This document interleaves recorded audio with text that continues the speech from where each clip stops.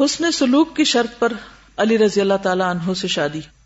علی رضی اللہ عنہ نے رسول اللہ صلی اللہ علیہ وسلم کی طرف فاطمہ رضی اللہ عنہا سے نکاح کرنے کا پیغام بھیجا، یعنی پروپوز کیا.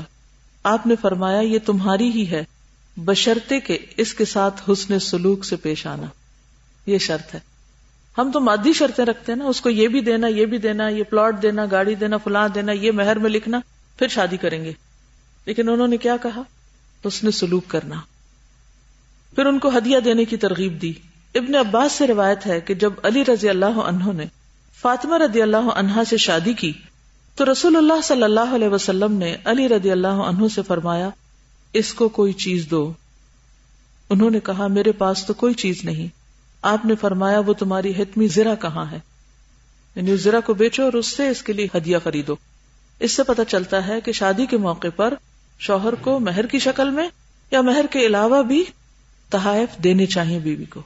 لیکن ہمارے ہاں کیا ہوتا ہے، بیوی تحائف لے کے جاتی ہے جہیز کی شکل میں. فاطمہ رضی اللہ عنہا کے دین کی فکر رکھنا.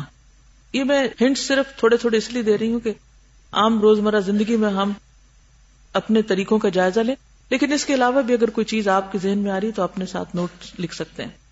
علی بن حسین رضی اللہ عنہ سے روایت ہے کہ ہم لوگ حسین بن علی رضی اللہ عنہما کی شہادت کے بعد یزید بن معاویہ کے پاس گئے. مدینہ پہنچے تو مجھے مسور بن مخرمہ رضی اللہ عنہ ملے اور کہا میرے لائق کوئی خدمت ہو تو حکم فرمائیں. میں نے کہا نہیں. انہوں نے کہا کیا آپ مجھے رسول اللہ صلی اللہ علیہ وسلم کی تلوار دے سکتے ہیں؟ مجھے ڈر ہے کہ اس سے متعلق قوم کہیں آپ پر غالب نہ آ جائے، اور اللہ کی قسم اگر آپ یہ مجھے دے دیں تو میرے جیتے جی کوئی اس تک کبھی پہنچ نہ سکے گا.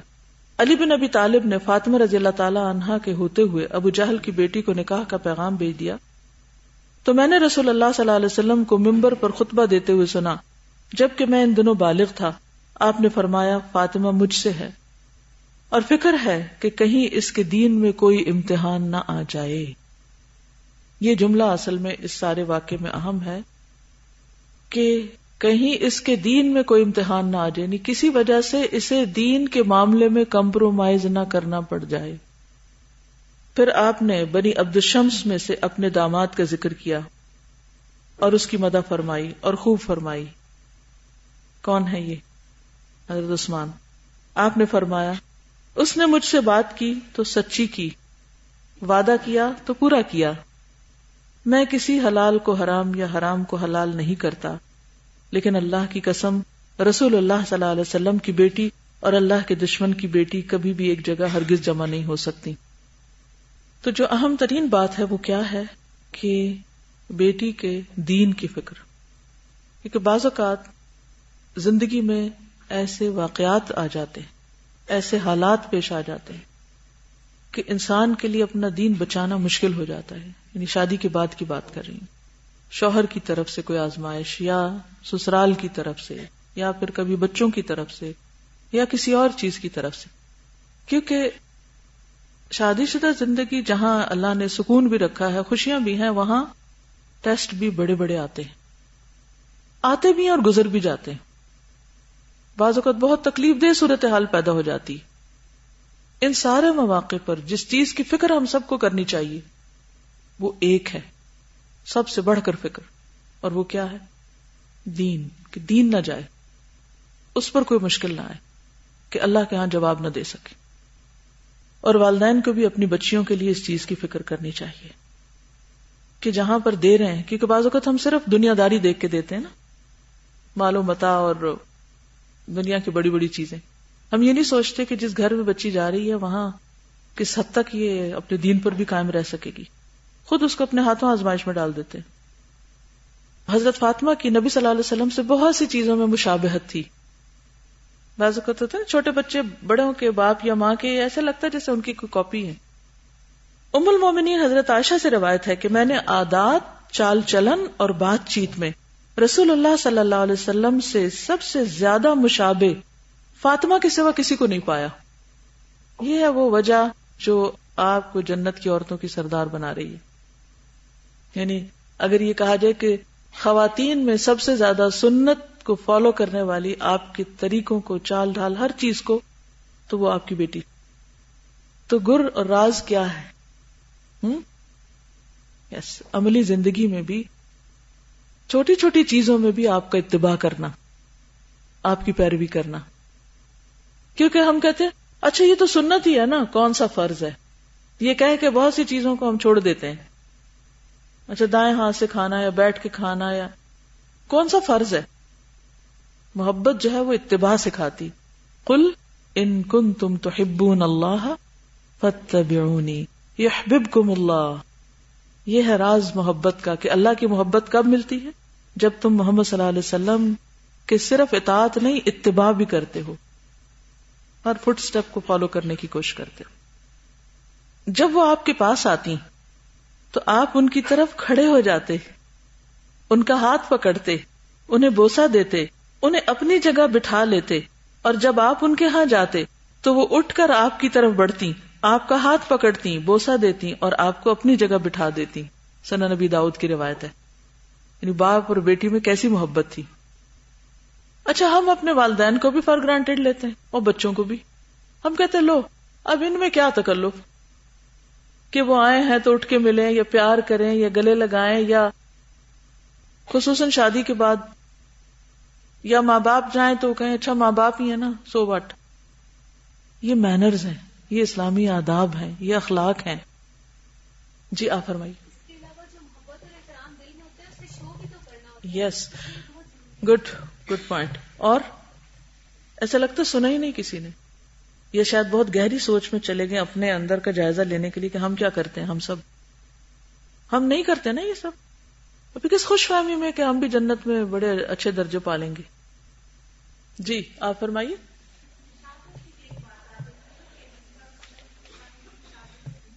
اس کا ہم یہ کہہ سکتے ہیں کہ بھائی وہ تو ان کی بیٹی تھی نا، تو وہ تو قدرتی تھی.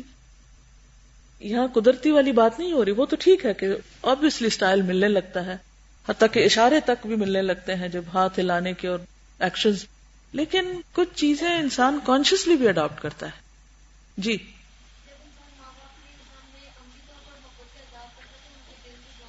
یس، اصل میں جو رشتے ہمارے بہت قریب ہوتے ہیں نا، ان کو ہم فار گرانٹیڈ لیتے ہیں. ہم کہتے ہیں ان سے کیا محبت کا اظہار دل میں ہے نا، کافی ہے.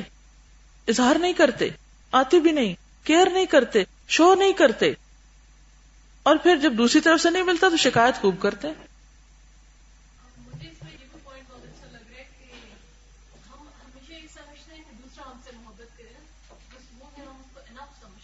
بالکل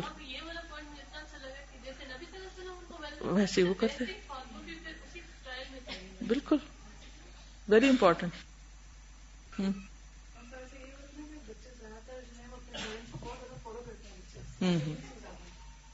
بالکل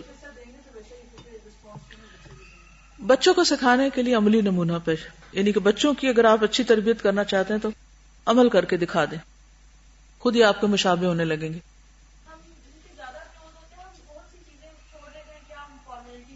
جی ہاں، ان کو ہم فارمیلٹی کہنے لگتے ہیں، ادب آداب اور اخلاق کو فارمیلٹی کہنے لگتے ہیں. حالانکہ قرآن کیا کہتا ہے؟ وَاخْفِضْ لَهُمَا جَنَاحَ الذُّلِّ مِنَ الرَّحْمَةِ. فزیکل جیسچر کی بات ہے قرآن میں، یہ فارمیلٹی نہیں ہے. چلیے، ام ہانی بنت ابی طالب سے روایت ہے کہ جس سال مکہ فتح ہوا اور رسول اللہ صلی اللہ علیہ وسلم نہانے کے پانی کی طرف گئے، فاطمہ رضی اللہ عنہا نے آپ کے لیے پردہ تان دیا، پھر آپ نے اپنا کپڑا لے کر جسم پر لپیٹ لیا. یعنی وہ نہا رہے تھے تو آپ ان کے لیے کور کر کے کھڑی تھی، یعنی کام بھی کرتی تھی، خدمت کرتی تھی. پھر زخمی والد کی ہر ممکن مدد. سہل بن سعد ساعدی رضی اللہ عنہ سے روایت ہے کہ جب احد کی لڑائی میں نبی صلی اللہ علیہ وسلم کا خود وہ لوہے کی ٹوپی آپ کے سر مبارک پر توڑا گیا اور آپ کا چہرہ مبارک خون آلود ہوا اور آپ کے آگے کے دانت شہید ہو گئے، تو علی رضی اللہ عنہ ڈھال میں پانی بھر کر لا رہے تھے، بار بار لا رہے تھے، اور فاطمہ رضی اللہ عنہا زخم کو دھو رہی تھی. اس موقع پر اور بھی صحابہ موجود تھے لیکن آگے بڑھ کر خود خدمت کر رہے تھے. جب انہوں نے دیکھا کہ خون پانی سے اور زیادہ نکل رہا ہے تو انہوں نے ایک چٹائی جلائی اور اس کی راکھ کو آپ کے زخموں پر لگا دیا، جس سے خون آنا بند ہو گیا. اور یہ حضرت فاطمہ نے ہی کیا تھا، والد کی خوشنودی کے لیے اپنی خواہش کی قربانی. صوبان سے روایت ہے کہ حبیرہ کی بیٹی ایک دن نبی صلی اللہ علیہ وسلم کی خدمت میں حاضر ہوئی. ان کے ہاتھ میں بڑے بڑے موٹے چھلے تھے. آپ نے ان کے ہاتھ پہ مارنا شروع کیا. وہ حضرت فاطمہ کی خدمت میں پہنچی اور انہوں نے ان سے شکوہ کیا. صوبان کہتے ہیں کہ پھر نبی صلی اللہ علیہ وسلم فاطمہ کے گھر آئے. میں ان کے ساتھ تھا. حضرت فاطمہ نے اپنے گلے کا ہار نکالا جو سونے کا تھا اور کہا یہ مجھ کو ابو الحسن نے تحفہ دیا ہے. حضرت علی نے. وہ ہار ان کے ہاتھ میں تھا. آپ نے فرمایا فاطمہ کیا تم پسند کرتی ہو کہ لوگ کہیں کہ محمد صلی اللہ علیہ وسلم کی بیٹی کے ہاتھ میں ایک آگ کی زنجیر ہے؟ پھر آپ تشریف لے گئے اور قیام نہیں کیا. حضرت فاطمہ نے وہ ہار بازار میں بھیج دیا اور فروخت کر کے غلام خریدا, پھر اس کو آزاد کر دیا. نبی صلی اللہ علیہ وسلم کو اس بات کی اطلاع ملی تو آپ نے فرمایا اللہ کا شکر ہے جس نے فاطمہ کو دوزخ کی آگ سے نجات دی. اب اس کے پیچھے حقیقت کیا ہے؟ یعنی ایسا نہیں ہے کہ سونا عورت کے لیے پہننا منع ہے. آپ کو یاد ہوگا کہ جب ابو العاص نے وہ ہار اپنے فدیے میں دیا تھا جو حضرت زینب کو ملا تھا تو آپ نے وہ واپس لوٹایا تھا. وہاں بھی ایک ہار تھا, یہاں بھی ایک ہار ہے. ایک تو یہ ہو سکتا ہے کہ اس میں صدقے کی طرف اشارہ ہے, اور دوسری بات یہ ہے کہ شاید اس ہار کے اندر کوئی ایسی چیز ہو, اللہ عالم. فاطمہ رضی اللہ تعالی عنہا کے گھر نبی صلی اللہ علیہ وسلم تشریف لے گئے لیکن اندر نہیں گئے. حضرت علی گھر آئے تو فاطمہ رضی اللہ تعالی عنہا نے ذکر کیا. حضرت علی نے اس کا ذکر جب نبی صلی اللہ علیہ وسلم سے کیا کہ آپ آئے تھے پھر اندر نہیں آئے, فرمایا میں نے دروازے پہ دھاری دار پردہ لٹکا دیکھا تھا. پھر فرمایا مجھے دنیا کے آرائش سے کیا سروکار. حضرت علی نے آ کر ان سے آپ کی گفتگو کا ذکر کیا تو انہوں نے کہا آپ مجھے جس طرح کا چاہیں اس سلسلے میں حکم فرمائیں. آپ نے فرمایا فلاں گھر میں اسے بھجوا دیں, انہیں اس کی ضرورت ہے, یعنی تم یہ نہیں لٹکاؤ, آگے دے دو. ایک اور صورت یہ ہو سکتی ہے کہ آپ صلی اللہ علیہ وسلم جو اپنا آخری نمونہ چھوڑنا چاہ رہے تھے حضرت فاطمہ رضی اللہ تعالی عنہا کے ذریعے, اس میں آپ نے ان چیزوں کو بھی جو دوسروں کے لیے جائز تھیں, جیسے سب کو غلام تقسیم کرتے تھے, سب کو مال غنیمت ملتا تھا, دنیا کی عیش و عشرت ملتی تھی, لیکن ان کو اس سے دور رکھا, یعنی ان کی آخرت کے لیے. والد کی ناراضگی کی فکر کرنا. ایک شخص نے حضرت علی بن ابی طالب کی دعوت کی اور ان کے لیے کھانا بنایا تو فاطمہ رضی اللہ تعالی عنہا نے کہا کہ اگر ہم رسول اللہ صلی اللہ علیہ وسلم کو بھی بلا لیں اور وہ بھی ہمارے ساتھ کھانا کھائیں. چنانچہ انہوں نے آپ کو دعوت دی اور آپ بھی تشریف لائے. تو آپ نے اپنا ہاتھ دروازے کی چوکھٹ پر رکھا تو گھر کے کونے میں ایک منقش پردہ دیکھا تو آپ واپس لوٹ گئے. فاطمہ نے حضرت علی سے کہا جائیے دیکھیے آپ کیوں واپس گئے. حضرت علی کہتے ہیں کہ میں آپ کے پیچھے گیا اور کہا یا رسول اللہ صلی اللہ علیہ وسلم آپ کو کس چیز نے روکا ہے؟ آپ نے فرمایا بے شک میرے لیے یا کسی نبی کے لیے یہ جائز نہیں کہ کسی نقش و نگار والے گھر میں داخل ہو, یعنی جہاں ایسی ڈیکوریشنز ہوں. تو ایک ان کے اپنے گھر کا ہے واقعہ اور دوسرا کہیں دعوت پر گئے وہاں کا واقعہ. دونوں جگہ آپ نے ایسی جگہ بیٹھنا پسند نہیں کیا. اس سے کیا پتہ چلتا ہے؟ سادگی کی تعلیم ہے, اور ڈیکوریشن میں بہت زیادہ نقش و نگار اور ایسی چیزیں جو ہیں جس سے وہ گھر نہیں بلکہ میوزیم لگنے لگے, اس سے پرہیز کرنا چاہیے, کیونکہ انسان پھر اسی چیز میں کھو کے رہ جاتا ہے.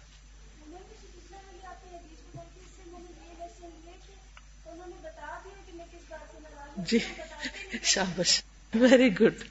اکثر ایسا ہوتا ہے کہ ہم کسی چیز پہ موڈ آف کر لیتے, کوئی ہم سے پوچھے بھی کیا ہوا, کچھ نہیں ہوا, کچھ نہیں ہوا, بتاتے ہی نہیں, اور دوسرے کو ایسے ہی ایک سوالیہ نشان بنا کے چھوڑ دیتے. اس سے پرہیز کرنا چاہیے. جی یعنی انہوں نے اگر پٹی لگائی یا زخم دھویا یا پھر راکھ لگائی جس کا مطلب ہے کہ فرسٹ ایڈ آتی تھی تبھی لگایا نا. جب آتا نہیں ہوگا تو کام کیسے کریں گے؟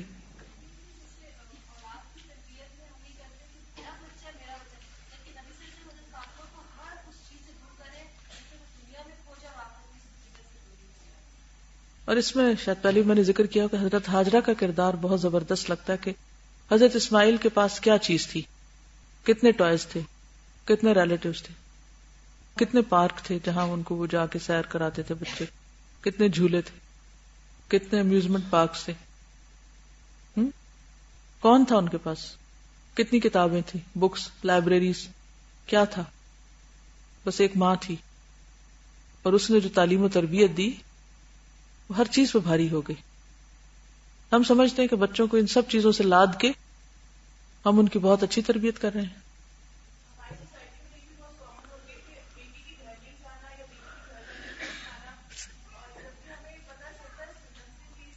جی ہاں، ہمارے ہاں جو ایک اور بہت کلچرل بات ہے کہ بیٹی کے گھر جانا نہیں، بیٹی کے گھر سے کھانا نہیں، اس کی دین میں کوئی حیثیت نہیں، بس اعتدال کے ساتھ جانا چاہیے۔ والد کے راز کی حفاظت کرنا، حضرت عائشہ سے روایت ہے کہ فاطمہ رضی اللہ تعالی عنہا آئیں، ان کی چال میں نبی صلی اللہ علیہ وسلم کی چال سے بڑی مشابہت تھی۔ نبی صلی اللہ علیہ وسلم نے فرمایا، بیٹی آؤ مرحبا، پھر آپ نے انہیں اپنی دائیں طرف یا بائیں طرف بٹھایا، پھر ان کے کان میں آپ نے چپکے سے کوئی بات کی تو وہ رونے لگی۔ میں نے کہا آپ کیوں رو رہی ہیں؟ آپ صلی اللہ علیہ وسلم نے ان کے کان میں پھر کچھ کہا تو وہ ہنس دی۔ میں نے کہا آج غم کے فوراً بعد یہ خوشی کی جو کیفیت میں نے آپ کے چہرے پر دیکھی وہ پہلے کبھی نہیں دیکھی تھی۔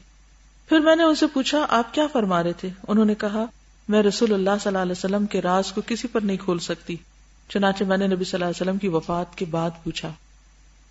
اس سے کیا پتہ چلتا ہے کتنے صاف گو لوگ تھے۔ ہم بات چھپانے کے لیے ایک اور جھوٹ بول دیں گے، یہ نہیں کرنا چاہیے، صاف بات کرنی چاہیے، قولوا قولا سدیدا، تو دوسرے کو پتہ چل جائے تاکہ وہ دوبارہ نہ کہے۔ اچھا ہم انکار کرتے جاتے ہیں، دوسرا اصرار کرتا جاتا ہے، اور بات کچھ سے کچھ انہوں نے وجہ بتا دی کہ دیکھو میں یہ بتا نہیں سکتی کہ یہ آپ کا راز ہے، ان کو بھی بات سمجھ میں آ گئی، بات جھگڑا ختم، ہم اس کو ختم نہیں کرتے کہیں۔ ہاں جی، بتا کے کہتے ہیں کسی کو نہیں بتانا، وہ خود تو بتا دیا اور اب دوسرے کے اوپر پابندی ہے۔ ہاں وہ بھی ایک حد میں بس بات ہوئی تو ختم ہو گئی، وہ بھی انڈرسٹینڈ کر رہا ہے۔ یعنی کتنی سمپلسٹی ہے اور کتنی نیچرل لائف ہے، اور بات ختم، نہ غیر ضروری تجسس ہے اور نہ ہی اصل میں وہ لوگ اپنے وقت اور زندگی کی قیمت اور قدر جانتے تھے، ہمیں وہ نہیں معلوم۔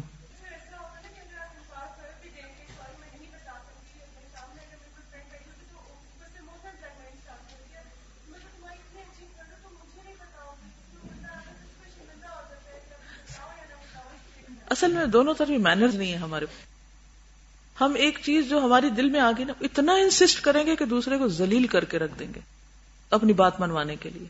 یعنی انسان بعض اوقات ضد ہو جاتا ہے، معذرت پیش کرتا ہے کہ بھی تم جو مطالبہ کر رہے ہو یہ نہیں پورا ہو سکتا، پھر اس پہ اصرار، پھر اصرار، پھر اصرار، اپنا بھی وقت ضائع، دوسرے کا بھی ضائع۔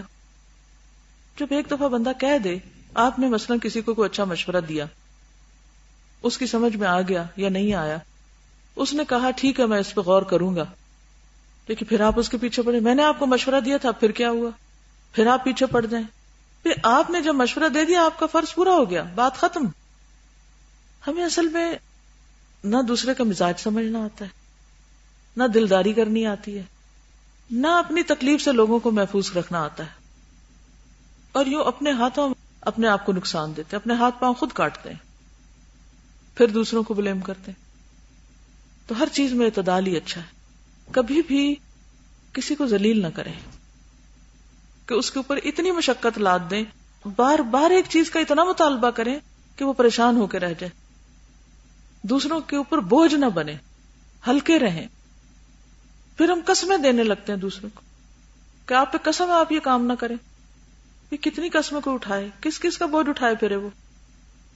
یعنی بہت سیلفش ہوتے ہیں نا، اپنی خوشی اور اپنے فائدے کے لیے دوسروں کو محکوم بنا دیتے ہیں، اور احسان کس چیز کا جتاتے ہیں؟ چونکہ ہم آپ سے محبت کرتے ہیں اس لیے آپ کو یہ سب غلامی اختیار کرنی پڑے گی کہ آپ کی کوئی زندگی نہیں، سب کچھ ہماری مرضی کا ہوگا۔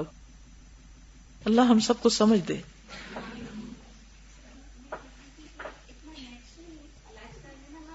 بالکل نیچرل لائف سٹائل ہے، بالکل۔ میں کہتی ہوں کہ اللہ نے کیوں اس قوم کو چنا اپنے دین کے لیے، اتنا بڑا اعزاز ہے، اتنا بڑا اعزاز کہ انسان سوچ نہیں سکتا، انبلیویبل۔ اللہ اپنی آخری کتاب کے لیے اور اس کی خدمت کے لیے اور اس کو آگے پہنچانے کے لیے ان لوگوں کو جو صحرا میں رہنے والے تھے، جن کی طرف کوئی نظر نہیں کرتا تھا، ان کو چن لیا انہی خاص خصوصیات کی بنا پر۔ یہ سچے اور کھرے لوگ، سمپل لوگ۔ اگر آج ہم بھی دین کی خدمت کرنا چاہتے ہیں تو ہمیں بھی یہ کوالٹیز، بیسک کوالٹیز اپنے اندر لانی پڑیں گی۔ والد کی تکلیف پر غم کا اظہار۔ انس رضی اللہ عنہ سے روایت ہے کہ جب رسول اللہ صلی اللہ علیہ وسلم کو موت کی تکلیف محسوس ہوئی تو فاطمہ رضی اللہ عنہا نے کہا، ہے تکلیف؟ رسول اللہ صلی اللہ علیہ وسلم نے فرمایا، میری بیٹی تمہارے باپ پر وہ چیز غالب آنے والی ہے کہ قیامت کے دن تک پہنچانے کے لیے اللہ تعالی ہر کسی کو اس میں مبتلا کرتا ہے، یعنی موت۔ انس رضی اللہ تعالی عنہ سے روایت ہے کہ جب نبی صلی اللہ علیہ وسلم کی بے چینی بہت بڑھ گئی، فاطمہ رضی اللہ تعالی عنہا نے کہا، ابا جان کو کتنی بے چینی ہے۔ آپ نے اس پر فرمایا، آج کے بعد تمہارے ابا جان کی یہ بے چینی نہیں رہے گی۔ پھر جب آپ کی وفات ہو گئی تو فاطمہ کہتی تھی، ہائے ابا جان، آپ اپنے رب کے بلانے پہ چلے گئے، ہائے ابا جان، آپ جنت الفردوس میں اپنے مقام پہ چلے گئے۔ ہم جبریل علیہ السلام کو آپ کی وفات کی خبر سناتے ہیں، پھر آپ دفن کر دیے گئے تو فاطمہ رضی اللہ تعالی عنہا نے کہا، اے انس، تمہارے دل رسول اللہ صلی اللہ علیہ وسلم کی نعش پر مٹی ڈالنے کے لیے کس طرح آمادہ ہو گئے تھے؟ تمہارے دلوں نے کیسے مان لیا کہ آپ پر مٹی ڈالیں؟ بہت سی چیزیں حضرت انس روایت کر رہے ہیں، بھلا کیوں؟ گھر رہتے تھے نا، آپ کے قریبی لوگوں میں سے تھے، زیادہ جانتے تھے، اور ویسے بھی دیر تک زندہ رہے تھے، تو بہت سی چیزیں انہوں نے روایت کی۔ حضرت فاطمہ کا بھوک کے باوجود حلال حرام کی فکر کرنا۔ سہل بن سعد سے روایت ہے کہ علی رضی اللہ عنہ فاطمہ رضی اللہ عنہا کے ہاں آئے تو حسن اور حسین رو رہے تھے۔ پوچھا کیوں رو رہے ہیں؟ کہا بھوک کی وجہ سے رو رہے ہیں۔ بس حضرت علی باہر نکلے تو انہیں بازار میں ایک دینار پڑا ملا، وہ فاطمہ رضی اللہ عنہا کے پاس اور بتایا۔ انہوں نے کہا فلاں یہودی کے پاس چلے جائیں اور ہمارے لیے آٹا لے آئیں۔ وہ یہودی کے پاس آئے، اس سے آٹا خریدا۔ یہودی نے کہا کیا آپ اس شخص کے داماد ہیں جو کہتا ہے کہ میں اللہ کا رسول ہوں؟ انہوں نے کہا ہاں۔ تو یہودی نے کہا اپنا دینار واپس لے لیں اور آٹا لے جائیں۔ وہاں سے حضرت علی آٹا لے کر فاطمہ کے پاس آئے اور ساری بات بتائی۔ انہوں نے کہا فلاں قصائی کے پاس چلے جائیں اور 1 درہم کا گوشت لے آئے۔ وہ گئے، اس کے پاس اپنا دینار گروی رکھوایا اور درہم کا گوشت لے آئے۔ فاطمہ رضی اللہ تعالی عنہا نے آٹا گوندھا، ہنڈیا چولہے پہ رکھی، روٹی پکائی اور نبی صلی اللہ علیہ وسلم کو بلا بھیجا۔ آپ تشریف لائے تو حضرت فاطمہ نے کہا یا رسول اللہ، میں آپ کو بتاؤں، اگر آپ اسے حلال فرمائیں تو ہم کھائیں گے اور آپ بھی ہمارے ساتھ کھائیں گے، اور اس کا حال اس طرح سے ہے، یعنی سارا ڈیٹیل بتائی کہ سورس آف انکم کیا ہے۔ آپ نے فرمایا کھاؤ اللہ کا نام لے کر۔ چنانچہ سب نے کھا لیا۔ ابھی وہ اپنی جگہ بیٹھے تھے کہ ایک لڑکا اللہ اور اسلام کا واسطہ دے کر اپنا گم شدہ دینار ڈھونڈتا پھر رہا تھا۔ تو رسول اللہ صلی اللہ علیہ وسلم نے حکم دیا اور اسے بلایا گیا۔ پوچھا تو اس نے کہا مجھ سے بازار میں گرا۔ تو نبی صلی اللہ علیہ وسلم نے فرمایا اے علی، اس قصاب کے پاس جاؤ اور اس سے کہو کہ رسول اللہ صلی اللہ علیہ وسلم فرماتے ہیں وہ دینار میرے ہاں بھیج دو اور تمہارا درہم میرے ذمہ ہے۔ چنانچہ اس نے دینار بھجوا دیا، پھر آپ نے اسے لڑکے کے حوالے کر دیا۔ تو اس میں آپ دیکھیے کہ حضرت فاطمہ جو کہتی ہیں کہ اگر آپ اسے جائز کہیں گے تو ہم اس کو کھائیں گے، ورنہ نہیں، حالانکہ بچے بھوک سے رو رہے تھے۔ سنن نبی داؤد کی روایت ہے۔ حضرت فاطمہ کا گھریلو مصائب پہ صبر کرنا۔ حضرت علی سے روایت ہے کہ حضرت فاطمہ کو چکی پیسنے سے بہت تکلیف ہوتی تھی۔ پھر انہیں معلوم ہوا کہ رسول اللہ صلی اللہ علیہ وسلم کے پاس کچھ قیدی آئے، اس لیے وہ بھی ان میں سے خادم کی درخواست لے کر حاضر ہوئی، لیکن رسول اللہ صلی اللہ علیہ وسلم موجود نہیں تھے، تو انہوں نے اس کا ذکر حضرت عائشہ سے کیا۔ پھر جب رسول اللہ صلی اللہ علیہ وسلم تشریف لائے تو حضرت عائشہ نے آپ کے سامنے اس کا ذکر کیا۔ پھر آپ ہمارے ہاں تشریف لائے جب ہم بستروں پہ لیٹ چکے تھے، تو ہم لوگ کھڑے ہونے لگے، یعنی نبی صلی اللہ علیہ وسلم حضرت فاطمہ کے گھر گئے اور آپ اور حضرت علی لیٹے ہوئے تھے۔ آپ نے فرمایا تم اپنی جگہ پر رہو۔ پھر آپ وہاں پر بیٹھ گئے تو میں نے آپ کے دونوں قدموں کی ٹھنڈک اپنے سینے پر پائی، حضرت علی کہتے ہیں۔ پھر آپ نے فرمایا جو کچھ تم لوگوں نے مانگا میں تمہیں اس سے بہتر نہ بتاؤں؟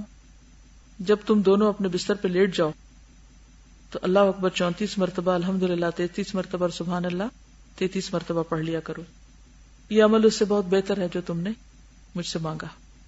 صحیح بخاری کی روایت۔ یہ آخری حدیث ہے اس سلسلے کی حضرت فاطمہ کے بارے میں، اس میں کچھ سیکھنے کی چیزیں ہیں 2-3 اگر بتا دیں تو۔ جی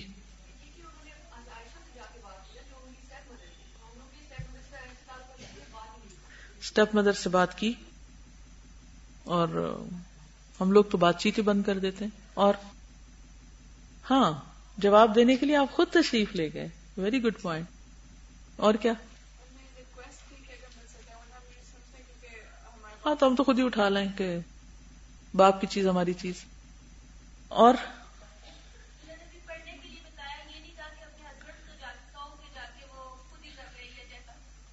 یہ تمہارے ہسبینڈ کی ذمہ داری ہے، میں تو نہیں کر سکتا۔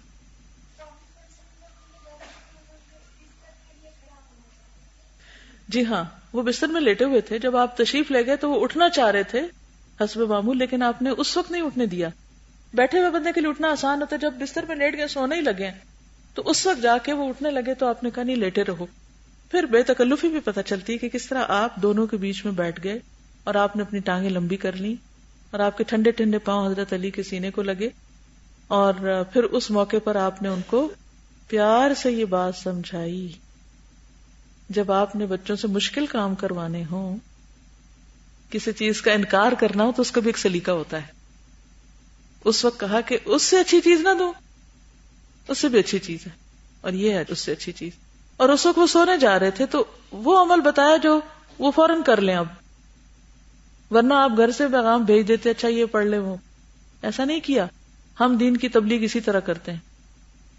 کتنی حکمت اور سچویشن کے مطابق نیچرل وہاں جا کے وہ کام کیا جہاں کرنا چاہیے تھا. ہم ایسے ہی ہر ایک کو تسبیحات فاطمہ بتاتے رہتے ہیں.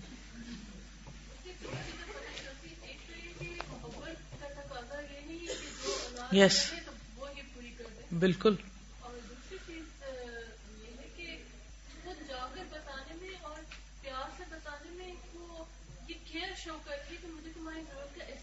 ہے بالکل.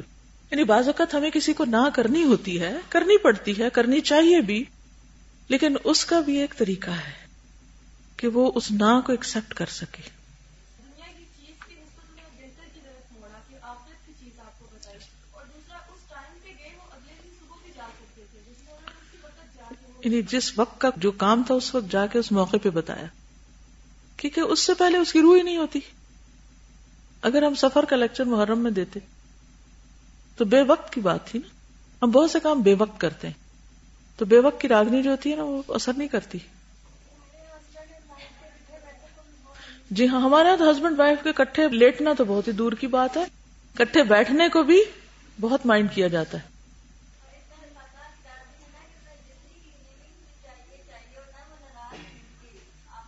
جی ہاں، وہ ناراض بھی نہیں ہوئی. ہمارے یہاں تو بچے پھر ناراض بھی ہو جاتے ہیں، موڈ آف کر لیتے ہیں کہ ہمارے ماں باپ کو تم سے کوئی پیار نہیں اور ہماری کوئی کیئر نہیں کرتے. جی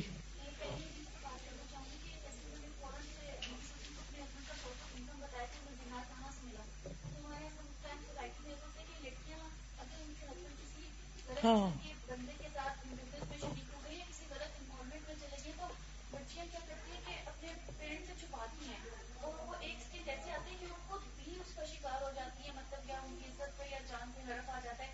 لیکن ماؤں کے ساتھ ایسی کوآرڈینیشن کی اتنی فرینکنس نہیں ہوتی کہ ہم ان بچا کے سچویشن سے نکل آئیں. تو یہ بہت امپورٹنٹ ہوتا ہے کہ اپنے پیرنٹس کو اس چیز سے آگاہ کرو اگر کسی بھی مشکل میں. اور پھر یہ ہے کہ سب ان کے سامنے ہی بات کرو. بعض اوقات ہم چھپ چھپ کے بات کرتے ہیں، وہ ایک خلاف محاذ شوہر کے بنا دیتے ہیں، وہ بھی درست نہیں. یعنی کہ وہ ان کے سامنے ہی بیٹھے ہوئے تھے، وہ بھی موجود تھے اور ساری ایز اے فیملی بات کی.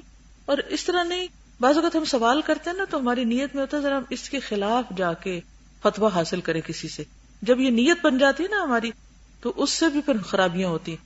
انہیں سوال ان کے لیے نہیں اپنے لیے پوچھنا تھا کہ یہ ٹھیک ہے ہم ایسا کر لیں، تو مسئلہ پوچھا بات ختم. جی ہاں بالکل. باہم کمیونیکیشن جو ہے نا ہسبینڈ وائف کی، پھر ایکسٹینڈیڈ فیملی کے ساتھ، یہ بہت ضروری ہے اچھے تعلقات کے لیے.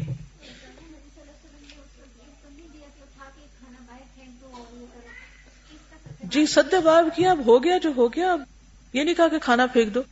چلیے حضرت حسن اور حسین رضی اللہ تعالیٰ عنہما کے بارے میں بھی کچھ باتیں، کیونکہ وہ بھی نوجوانوں کے سردار ہیں جنت میں.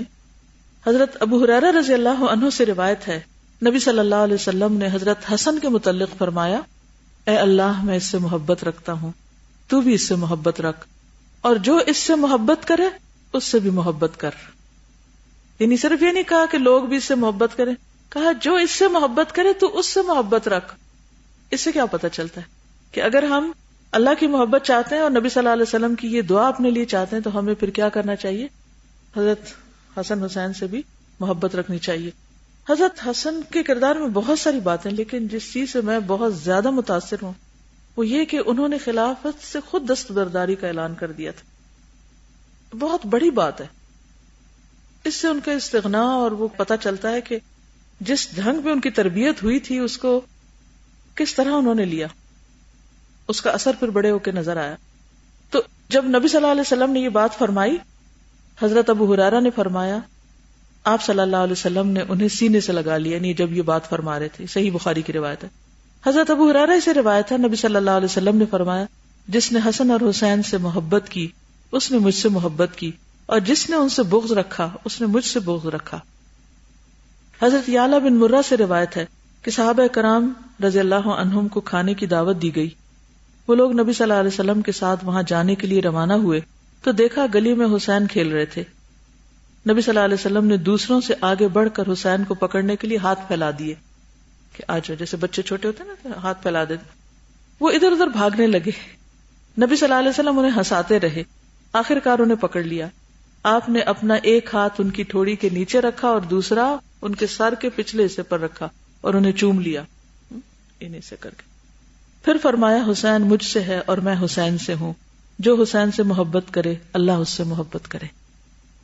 افسوس یہ ہے کہ ہمارے ہاں یہ سنی شیعہ کے اختلاف کی وجہ سے بعض لوگ بعض صحابہ کو زیادہ ترجیح دینے لگے اور بعض کو دینے لگے، اور اس وجہ سے آپس میں تفریقات پیدا ہو گئیں.